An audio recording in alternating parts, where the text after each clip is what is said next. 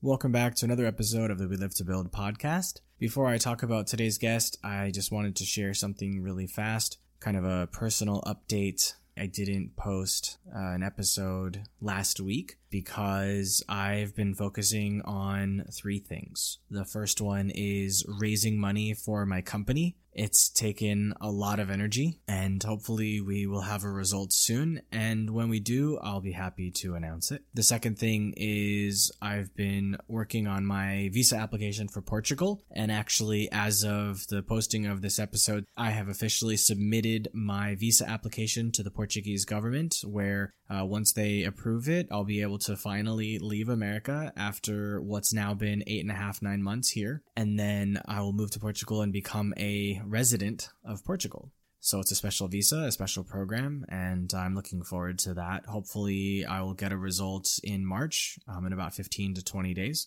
and I'll let you guys know when I know for sure. The third thing I've been working on is moving my grandmother to an assisted living facility. Mentally, she's fine. Physically, she needs a walker. She's just bored being at home by herself, and she wants to be around other people. So I've embarked on moving her there. Unfortunately, a lot of my family hasn't been willing to help me at all. So I've been doing a lot of her work, which has kind of gotten into the way of Portugal and my company a little bit, as well as my health. But suffice it to say, things are coming to a head. Portugal's coming soon. My grandma's moving in the next 2 weeks, and my company is raising funds. So everything is looking up, and 2022 is going to be fantastic. So our guest today is Paige Arnoff Fenn, and she is the founder and CEO of Mavens and Moguls. She's been running this company for 20 years. They provide marketing, branding, PR, market research, and communications. They're based in Massachusetts. She's a fantastic human being, and what she went through is probably something that I can never imagine. I can definitely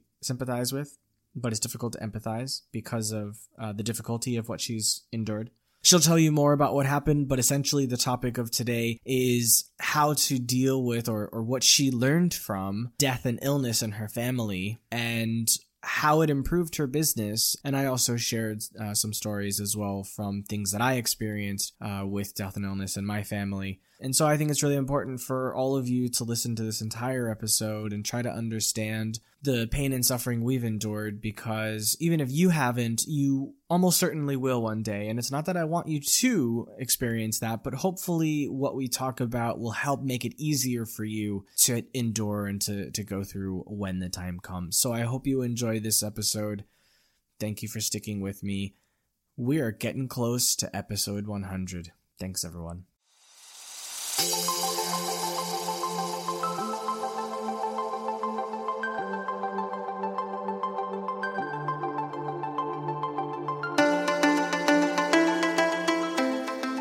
Welcome to We Live to Build. My name is Sean Weisbrot, and I'm an entrepreneur, investor, and advisor based in Asia for over 12 years. Join us every week to fast-track your personal growth so you can meet the ever-increasing demands of the company or companies you are passionately building. Time waits for no one, so let's get started now.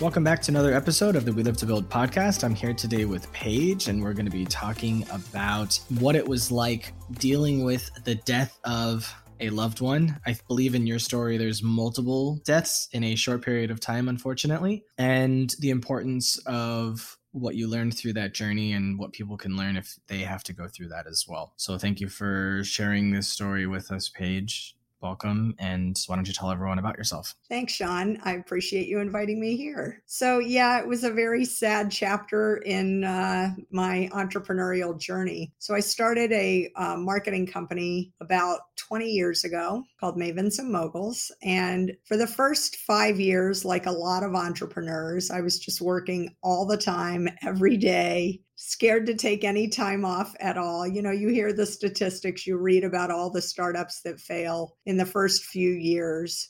And I wanted to be a success story. So I was just working.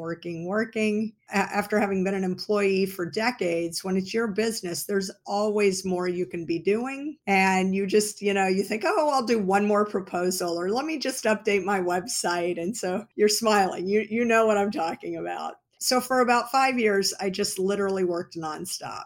And about 5 years into the business, a really good friend of mine was getting married at a kind of destination wedding. And I really wanted to take time off to go be part of her celebration. So I took my first vacation, and I was worried that the whole company would unravel if I took a week off. But you know what? It did fine. The company survived. I came back and I got back to work. And then I started taking maybe a weekend off or a long weekend. I didn't take any big vacations. Almost a decade into the business, it wasn't even a decade, it was maybe like 6 or 7 years. My husband and I were in this situation where my parents, his parents, my stepfather, my great aunt, one of his siblings, all of a sudden, people started to get sick and decline. And it was a really tough period because he and I had been very fortunate until that point. Maybe when we were young, we had grandparents die, but we had gone through a really good stretch of decades with people being vibrant and healthy and kind of living a great life. And this was coinciding basically with the Great Recession. If you remember that 2008, 9, 10 period, that's when it started. Watching these loved ones starting to get sick was really hard. And my husband and I live on the East Coast. My mom lived in the deep South with her husband. My father and his parents lived on the West Coast, 3,000 miles away. His sister was on the West Coast.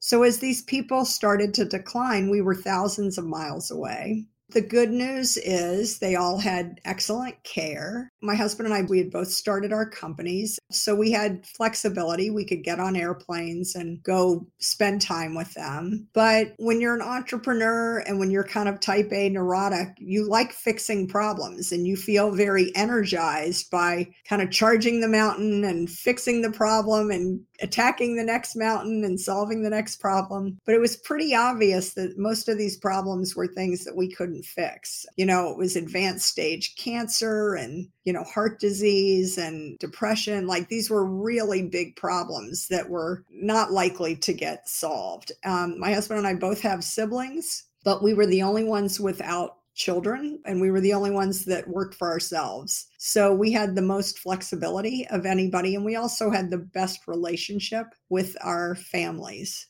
So it was easiest for us to get on a plane and go help and work from anywhere, because that even before COVID and hybrid and virtual, we were very comfortable with our cell phones and our laptops, just working from wherever we were. In a 6-year window, we lost 7 people who were very, very dear to us. So if you remember as a kid, that game of whack-a-mole where they keep popping up and you keep hitting and they keep popping up, that's kind of what it felt like. It was a really tough period where we were able, luckily, to spend a lot of time and to help them in ways that we couldn't have maybe if we were employees or if we had our own families that we were trying to juggle. And then, because my husband and I are also the most business-minded of all the siblings, we became the executor and executrix of a lot of those estates. And that's like having another full-time job.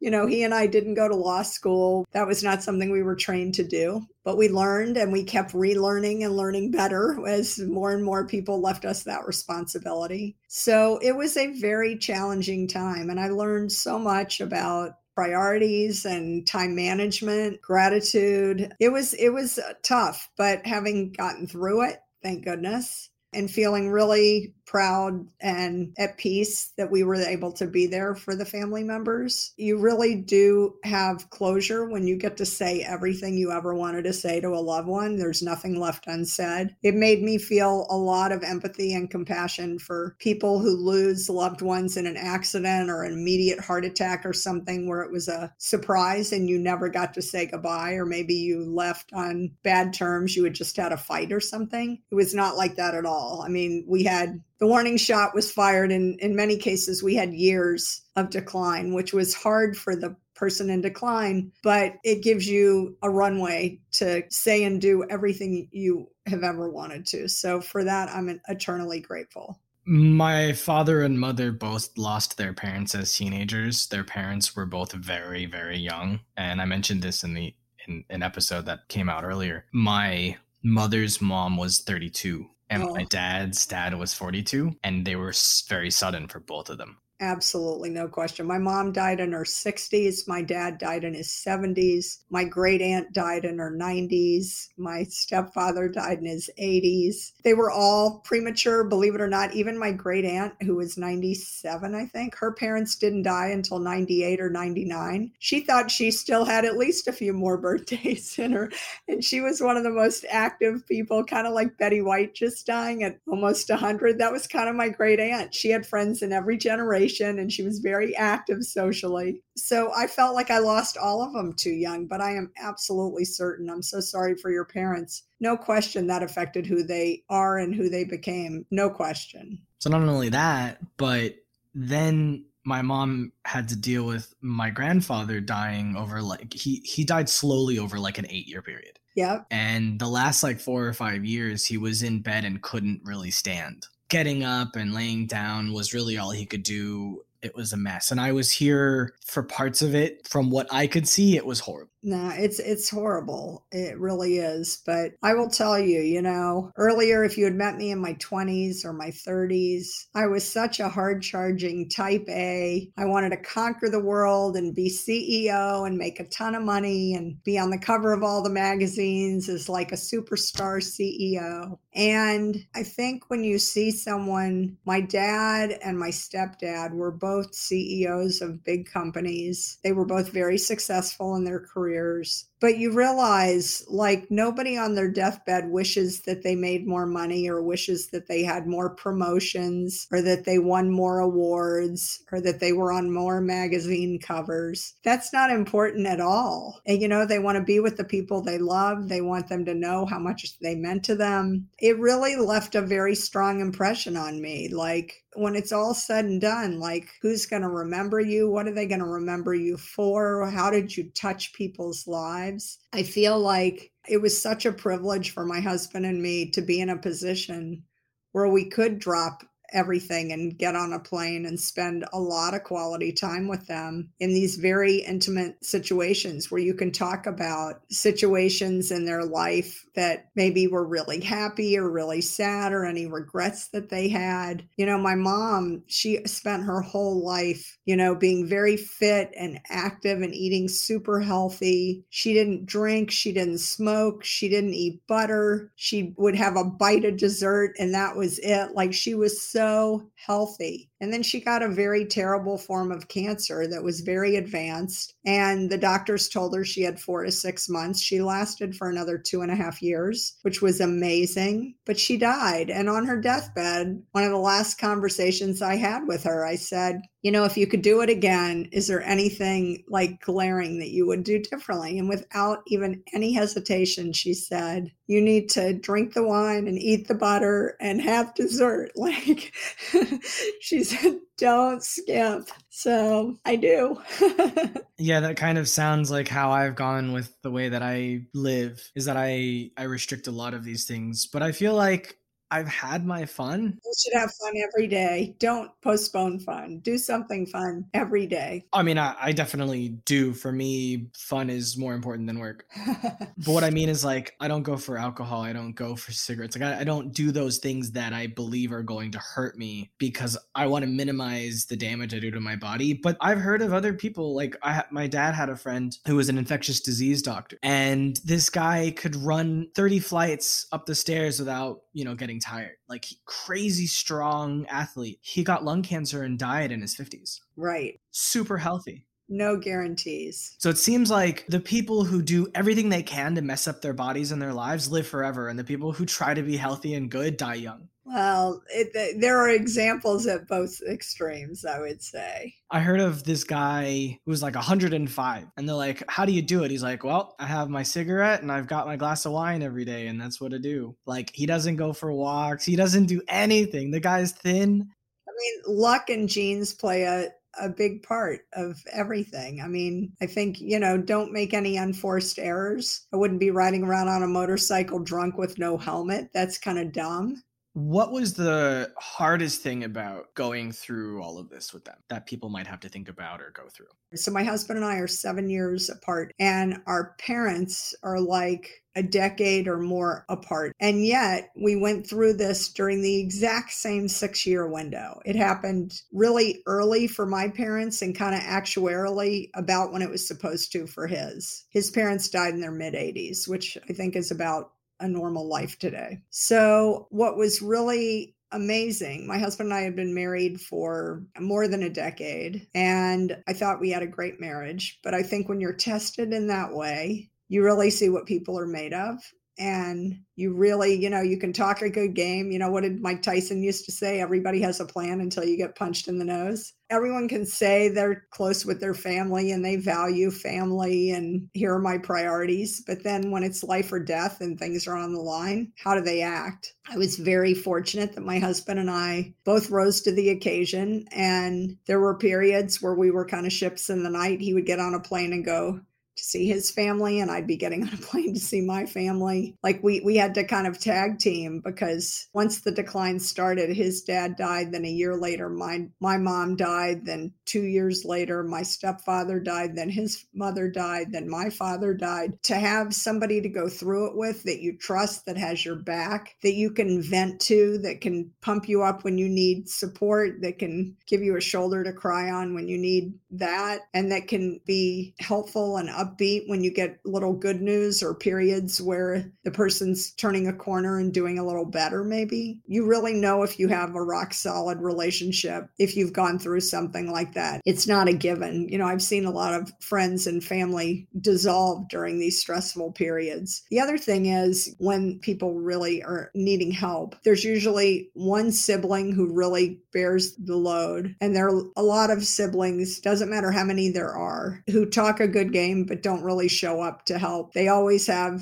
an excuse. And like I said, my husband and I don't have children. When people have school-age kids, it's hard to drop everything. And, they have vacation plans and they have exams and they have recitals and tournaments. And I get it. But for us, we just put everything on the back burner and jumped on an airplane and went. An important lesson for me. So, the first, call it 6-7 years of my company, I was a networking machine. I would show up at breakfast meetings, lunch meetings, coffee meetings, cocktail parties, evening events, lectures. I was out and about 2-3 times a day, shaking hands, giving speeches, swapping business cards. And I was running into a lot of people constantly, running into some of the same people, sometimes twice a day or 3 times a week. And during that period, like I said, I had to get on a plane and be thousands of miles away for a week at a time, 10 days at a time. And then you're gearing up for a trip, and then you come back and you have to get caught up from the trip. So instead of being everywhere all the time, during that window, I was maybe going, instead of 1, 2, 3 networking events a day, I might only go to 5 networking events a month. And I had to be very selective and strategic about the events that I was going to go to. It would have to work with the calendar of when I was going to be in town, but I'd want to go to the highest impact activities. And when I'd go, I'd run into people who I used to run into all the time, and they'd say, "Oh my God, Paige, I haven't seen you in forever. Where have you been? I feel like I'm not going to the right events anymore because I used to see you. Where are you going that I'm not going?" So it's funny, like people, they don't ask me how I'm doing, where, are you okay? It's all about them. Like, where should I be networking? Where are you networking? Why am I not networking where you're networking? And it has nothing to do with them. My mother's dying of cancer, thousands of miles away. I haven't been here. That's why you haven't seen me. But they don't even think about it that way. But what's really interesting, I used to be that consultant that would, have a meeting, write a proposal, send them the proposal over email, and then the next day, start emailing and calling. "Hi, did you get the proposal? What did you think? Do you have any questions? Let's set up a meeting. And the client's like, I got the proposal yesterday. Give me a time. Let me read it. Call me next week. Let's put this aside for a minute. Back off. But I'm like very excited because I thought, oh, this is a great new project. Well, when this was happening, I didn't have time to kind of be pleasantly persistent or maybe stalking a little bit.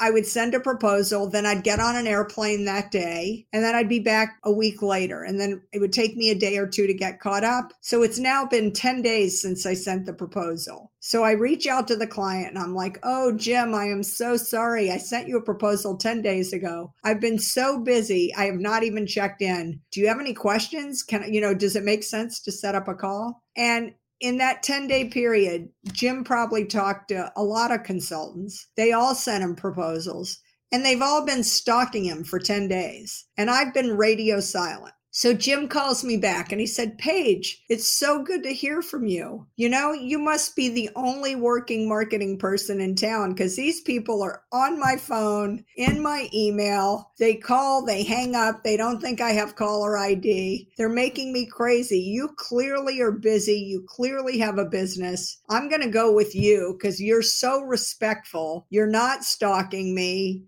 I loved your proposal. Let's wait a week. Call me in 2 weeks if you haven't heard from me. I want to get going, but we'll do it and we'll start next month. And that was it. And I'd send him an invoice. And that didn't happen once. It didn't happen twice. It was happening all the time. So my hit rate was going up, not down. It was not hurting my business. It was helping my business. And that was a real lesson to me, like flashing light, like Paige, relax. Back off. Less is more. You do not need to stalk people. You need to be busy. You need to control your calendar. And so as the people started to die and we started to take on the estate administration, which you have a lot more control over your calendar, you don't have to be running around crazy like when people are in a hospital. I really made a note to myself, like instead of replacing all that time and energy that I used to do with networking, which I had replaced with, visiting family members at hospitals and traveling, I want to add back to my calendar more white space. Like I need to exercise. I need to read. I need thinking time. I need strategy time. I don't need to go to these big networking events 2-3 times a day. I can go a few times a month, check in with the right people in the right venue at the right time that works for my calendar. And I can have a more productive and sustainable, profitable business. And sure enough, if that's not the case, I think my business today is so much stronger and healthier than it was in that first decade because I was running around like a chicken with my head cut off. And now I have a much more strategic approach. I'm being much more thoughtful. I have time on my calendar for working out, for doing smaller networking events, kind of less is more, where it's quality over quantity. I might go have coffee or lunch with 1 or 2 people, not go to a hotel ballroom with hundreds of people, which is not happening right now anyway with COVID. But I think we've learned a lot about virtual networking and coffee meetings and virtual cocktails with people that you want to stay connected to. But, not having to like jump on the subway or drive 30 minutes to meet for somebody for a sandwich. You could do a virtual lunch on Zoom. And you know what? You can get a lot done that way. We've all figured it out over the last 22 months. I feel like I'm building a more sustainable business for the long term. And the clients that I've got now, I've got deeper relationships with. I'm doing more work with fewer people. So it's a more profitable business model than it was when I started. So 20 years into it, I feel like I have a stronger, healthier, better business, more profitable business than I did when I was running around crazy in that first, those first few years where I wasn't taking vacation. You definitely fit into this stereotype I've heard of where you need to run a business for 10 years before you start to understand how the business works. I've never heard that, but that's true in my case. The other thing is that suffering leads to growth. I am living proof. I have all the war wounds and scars to prove that. It's sad, but interesting that such a tragedy taught you how to do your business better. I could not have learned these lessons any other way. I want to go off kind of into a tangent. You were talking about knowing who you can really trust when tragedy strikes. And you also were talking about how your family members ran large companies. So I imagine, maybe I'm wrong, if I am, correct me. I imagine that they had an estate to leave that was worth having someone they could trust to manage the execution of it. Did you find that there were people who expected something but didn't get something and then made your life hell because of it, even though it had nothing to do with you? Especially and probably most likely the people who weren't really there towards the end? Yeah, I mean, I think everybody who's been through this process probably has stories that would make your hair curl. You really do see people's true motivations, and you understand what people's values are in a time like that. There are people that feel entitled. There are people that feel, we could do a whole nother show on that. It's kind of, I always tell people, I'm sure, I don't have children, but I'm sure for women that have gone through childbirth, like at the end, you get this hopefully beautiful, healthy baby and you're so happy, but you forget when they're wheeling you into the, room to deliver the kid, you're going to go through a lot of pain to get through to the thing that you want, which is a healthy baby. Like, oh God, I forgot about this part. This sucks. That's what I've heard from my sister and my girlfriends, at least. At the end of the day, everybody wants to have a tidy estate, and everyone thinks they've done a great job estate planning. And I can tell you, one died with no will, and one died with a will that had 16 different amendments, one for each year that they updated their will in the last, decade and a half of their life. So we saw the entire spectrum of people that died with nothing to give anybody and thought they didn't even need a piece of paper, to people who thought, I'm going to be really responsible and make sure every T is crossed and every I is dotted, and everything in between. At the end of the day, whether you have an estate worth nothing or an estate that's substantial, it all comes down to a few pieces of paper that tells who's going to get what. I think people should give a lot of thought into kind of their values and what they want to leave people, not necessarily material things or financial things. Tell the stories and share the reason. If you have an expensive car or an expensive vase or an expensive house that you're leaving somebody, if you don't have the story behind why that was important to you, why did you save that jewelry? Why did you save that money clip or those cufflinks? Why did you want someone to get those ties or those shoes or that bicycle? Take the time to share the stories and tell about your family and what they valued and how they got here and the ups and the downs and the goods and the bads, because that's what sticks with people. If they're going to get a check at the end of the estate administration, they're going to be people that just blow the check. It's really sad. This person, worked really hard and then they left their deadbeat kids some money and the kid's an idiot and the money's gone. And so what? I mean, what was that all about? It would have been much better to leave it to a charity or some group that could do something good for the world. But people have to make their own decisions and people have their own priorities. So I guess I would just encourage people to, whether they have a little bit or a lot, think about both the financial and material things, but also think about the people and the stories and the values that you want to pass on to the next generation. I had a lot to do with my great uncle's passing, in terms of my father was the executor and he had a good bit of cash set aside. And he was a hoarder. And I mean, you've probably never seen such a disgusting place in your life. I spent probably 2 weeks cleaning the house top to bottom, opening garbage bags. The garage was about 6 or 7 feet high with just garbage bags with things inside of them that he saved. Not like garbage, but like things that he thought were important to save. There was things all over the place and we didn't know what anything was. And he had a will, but it wasn't like a binder. Here's my will. Here's, the credit card. Like, he didn't have his death prepared, really. So you have to like go through all the bags. Well, is the card for this bank account here? Is key, what's this key for? Like, you have to just go through everything. I don't know what your experience was, but it was absolute hell. And nobody else wanted to do anything to help. And yet they were expecting my father to quickly give them what they were told they were going to get. Yeah, I get it. I understand. That taught me a lot. I created my first will about a few years ago just because I didn't want there to be any sort of question for anyone in case I were to die early. But it's not something I like to think about. I don't think anybody likes to think about it, but that's a responsible thing to do. That's good you did it. I think my parents got lucky that I'm the kind of person that hates things. So nothing makes me happier than throwing things away. Right.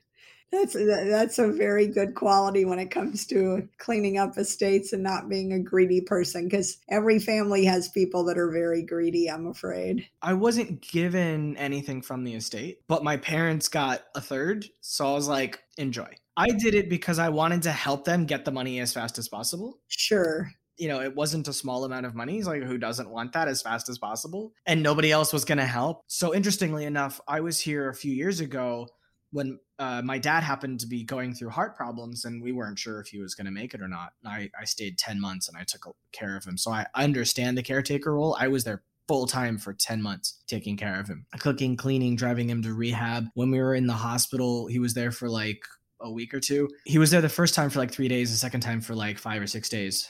He ended up needing open heart surgery. They replaced his aorta, and like nobody around me understood anything about what was going on. So I had to learn how to read, like what's SO2, what's saturated oxygen, what is a normal blood pressure, what's normal heart rate, where is it abnormal, what pills does he need to be taking, making sure the nurses actually feed him and take his measurements and give him his medications. And I was catching them all making mistakes. And like I insisted on getting him moved to another hospital with another doctor, and like I alone made all of that happen because everyone else was just like, they were all stuck.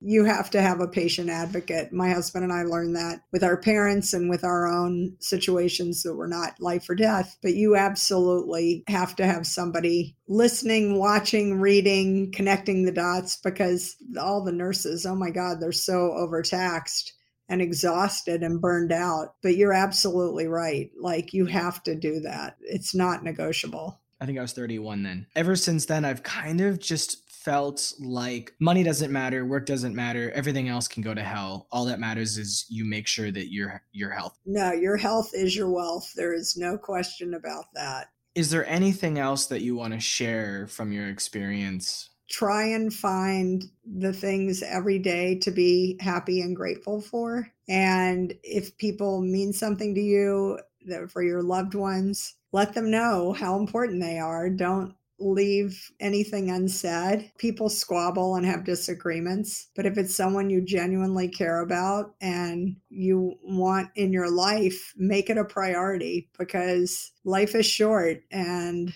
jobs come and go and money comes and goes, but time only goes one direction and nobody gets out of this alive, So make sure you don't waste your time and make sure you keep the people that you love and trust and want to be part of your world, hold them tight and keep them with you. And if people are sucking you dry or wasting your time and energy, you need to move on. Think about the people that have checked in on you and that you've checked in on, that have been part of your bubble, that have helped you find a vaccine, that have helped you get food when you needed it or whatever. Some of them are family and some of them are friends that are maybe more your family than your actual blood relatives now. I think a lot of people have realized, family is what you make it to be. It's like you can be born into a family, but there are a lot of families that have basically been made by choice through this pandemic, the people that have really looked out for each other and had each other's backs and really cared and were there for each other when they needed it, who would come do a social distance visit and help you find toilet paper or anything that, was out of stock. And I just feel like you want to bring your humanity and compassion to every situation going forward and not let the things that don't matter knock you off your game. Like, keep the big picture in mind, keep the big priorities in mind. And if everything else is just a distraction, let it go. Don't worry about the little gnats and irritations that, if they're like flies, just swat them away and focus on the people and the things that really matter. We've all been through a lot this last 22 months, and hopefully you've learned who and what is the most important, and that you will remember that in a post-pandemic world. Stick to the things that really matter and just let the rest of it go. Very wise words. Thank you. So how can people follow up with you? So the best way to find me is either on the Mavens and Moguls website, www.mavensandmoguls.com, MAVENSANDMOGULS.com, or look me up on LinkedIn, Paige Arnoff-Fenn, ARNOF-FENN, Paige with an I. Those are, you can, with a name like mine, if you Google me, you'll find me. If you like this episode or you like what Paige had to say, if you're interested in her services, definitely reach out to her. And don't forget that entrepreneurship is a marathon, not a sprint. So take care of your health every day. Thank you very much for your time, Paige.